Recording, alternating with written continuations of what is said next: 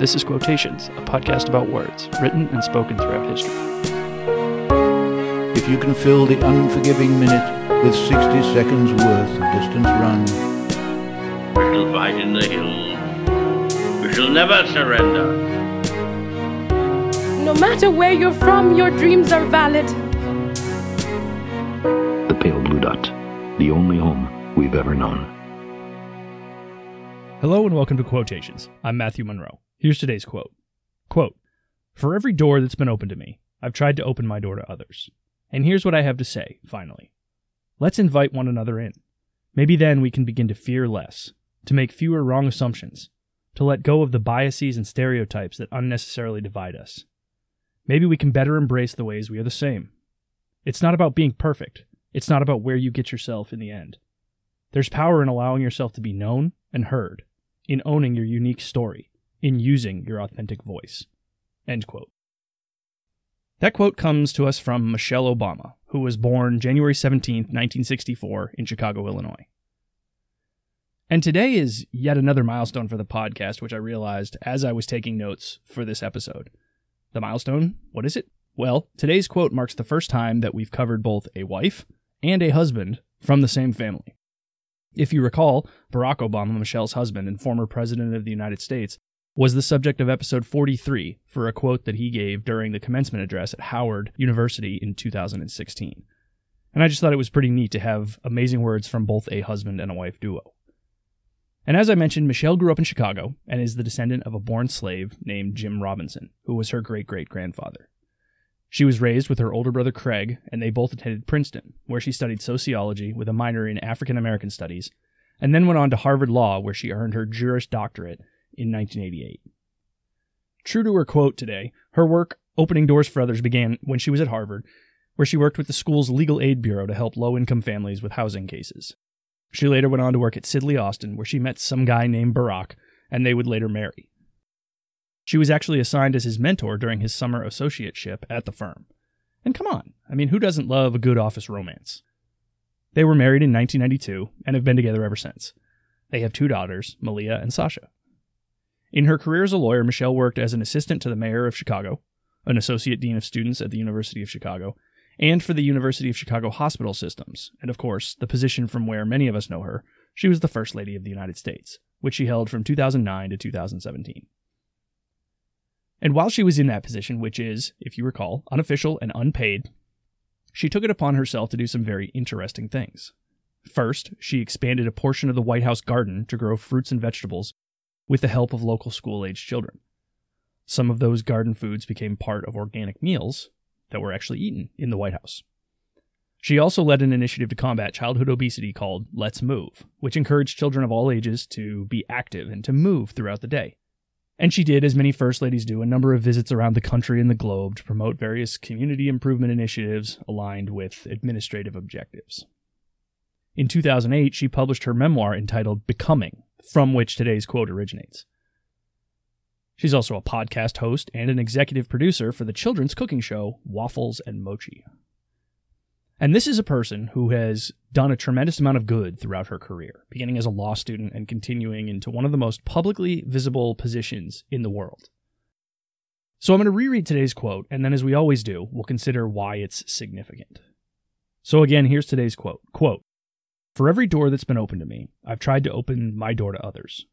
And here's what I have to say, finally. Let's invite one another in. Maybe then we can begin to fear less, to make fewer wrong assumptions, to let go of the biases and stereotypes that unnecessarily divide us. Maybe we can better embrace the ways we are the same.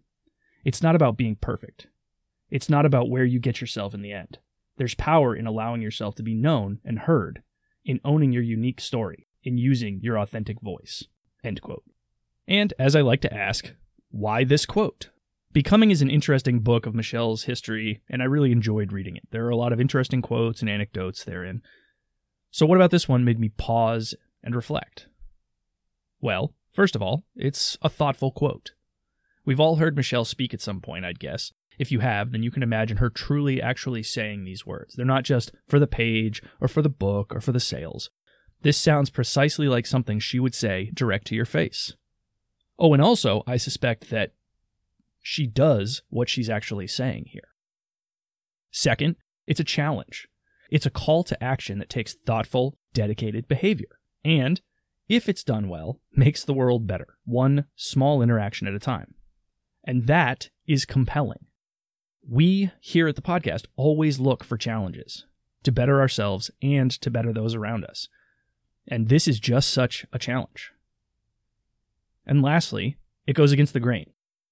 I'd say it's easy to default to drawing lines around ourselves, to box others out as, quote, theys, as in they are bad people, or they don't have a heart, a brain, a soul, etc. They are the problem, or they are making it worse.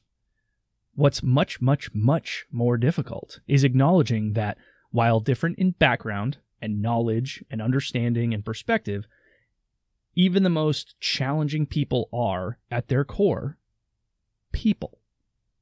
And I think that's what's so compelling to me. Michelle is challenging us to open a door to someone, to see them as humans, not unlike how we see ourselves, and to replace fear and assumptions and biases and stereotype and division with invitation. And this is, of course, as with most challenges, not an easy thing to do. It is not our default position. We predetermine people's value all the time based on what they wear or how they speak, what they say, and with whom they associate. We do it by what music they like, how they like to spend their time, and even what news channel they watch. I've done it, you've done it, we all do it. I dare say that none of those characteristics that I just mentioned actually define a person. Right? It may indicate certain things, perhaps things that we may not even agree with. But the person within those indicators is still a valuable, interesting person who is almost certainly less different than us than we might want to believe. Michelle is challenging us to push past the indicators and invite them in, to go beyond the stereotypes and welcome them into our lives. Now, you may be saying, well, that's pretty naive, Matt. There are bad people out there, and if you just invite everybody in and pretend like everybody's the same, then bad things will happen.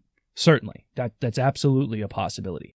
This is not meant to be naivete made manifest in the world. You may never be the best of friends with some of the most challenging people around. But there is still much to learn. And we've talked at length in the past about learning from people with whom we disagree. In fact, we embrace it here on this podcast. I talk about a number of people with questionable and difficult backgrounds who certainly did or do have thoughts and opinions that I don't agree with. But I have deliberately chosen to bring their quotes into this podcast, which I have complete control over, specifically because it is important for us to remember that just because we disagree with somebody in the macro does not mean that in the micro they're not a valuable person and that they don't have valuable thoughts and ideas from which I and we can learn. The challenge is to not paint with a broad brush. It's to paint with a very narrow brush. And think about that analogy. A broad brush, a large 3 or 4 inch paintbrush paints a broad swath on the canvas or the wall or wherever it's laid. It covers a large area. It covers up a lot of things. It takes something that may be textured and nuanced and cracked and faded, and it makes it all the same. Much the same way when we paint with a broad brush on someone because of the music they listen to, or the way that they speak, the accent that they have, the news channel that they watch, the Twitter personalities that they follow, we run the risk of applying to a whole person based on a single small characteristic incorrect assumptions. And when you listen to the stories of people who have converted from their archaic and barbaric and cruel ways of thinking, you see this, right? There are a couple names that jump to my mind. Daryl Davis. You may recognize the name. He is an absolutely fascinating man who has befriended numerous members of the KKK and seen them denounce their affiliation. He's someone that jumps to mind. Daryl is black. That is not easy. Think about what I said. Daryl has befriended numerous members of the KKK. This is an organization who, throughout its entire history, a basis in racism, hatred, cruelty, and devious acts based solely on a person's skin color.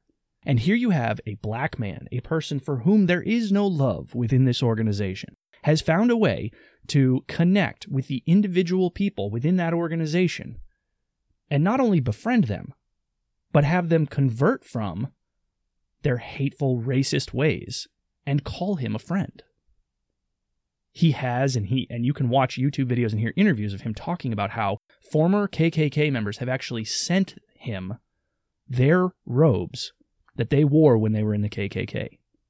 It is their small way of saying, I am not this anymore, and thank you for not treating me that way.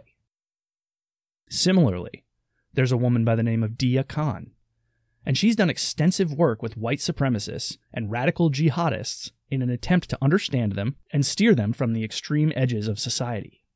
Dia is a woman. She is a Muslim woman, and yet she befriends white supremacists and radical jihadists, neither of whom are renowned for having high levels of respect for women or Muslims. That is also not easy. So how do they do it? Aside from extreme self-confidence, you have to imagine that someone like Dia or Daryl are extremely confident people in their convictions and in who they are as a person. Well, I don't know, aside from that, but I can make an observation and think I know anecdotally that bludgeoning someone about the head, accusing and finger-pointing and name-calling and all of the like that we usually see, isn't how you do it. In fact, another name pops to mind just now. You may recognize this name, Megan Phelps Roper. You've probably heard it. It probably rings a bell. Maybe it's rattling around in the back of your mind somewhere. She is a very public convert from the notorious Westboro Baptist Church cult. And this is a group that protests at fallen military members' funerals, saying that God killed them because the nation has embraced homosexuality and that they hate Jewish people. And in short, they're a very, very nasty bunch. Right? And when Phelps Roper tells her story, she notes that what drew her out of her bad ideas, her indoctrination and her hatred, was not people screaming at her, attempting to shout her into submission, but rather through thoughtful, tolerant, patient questions.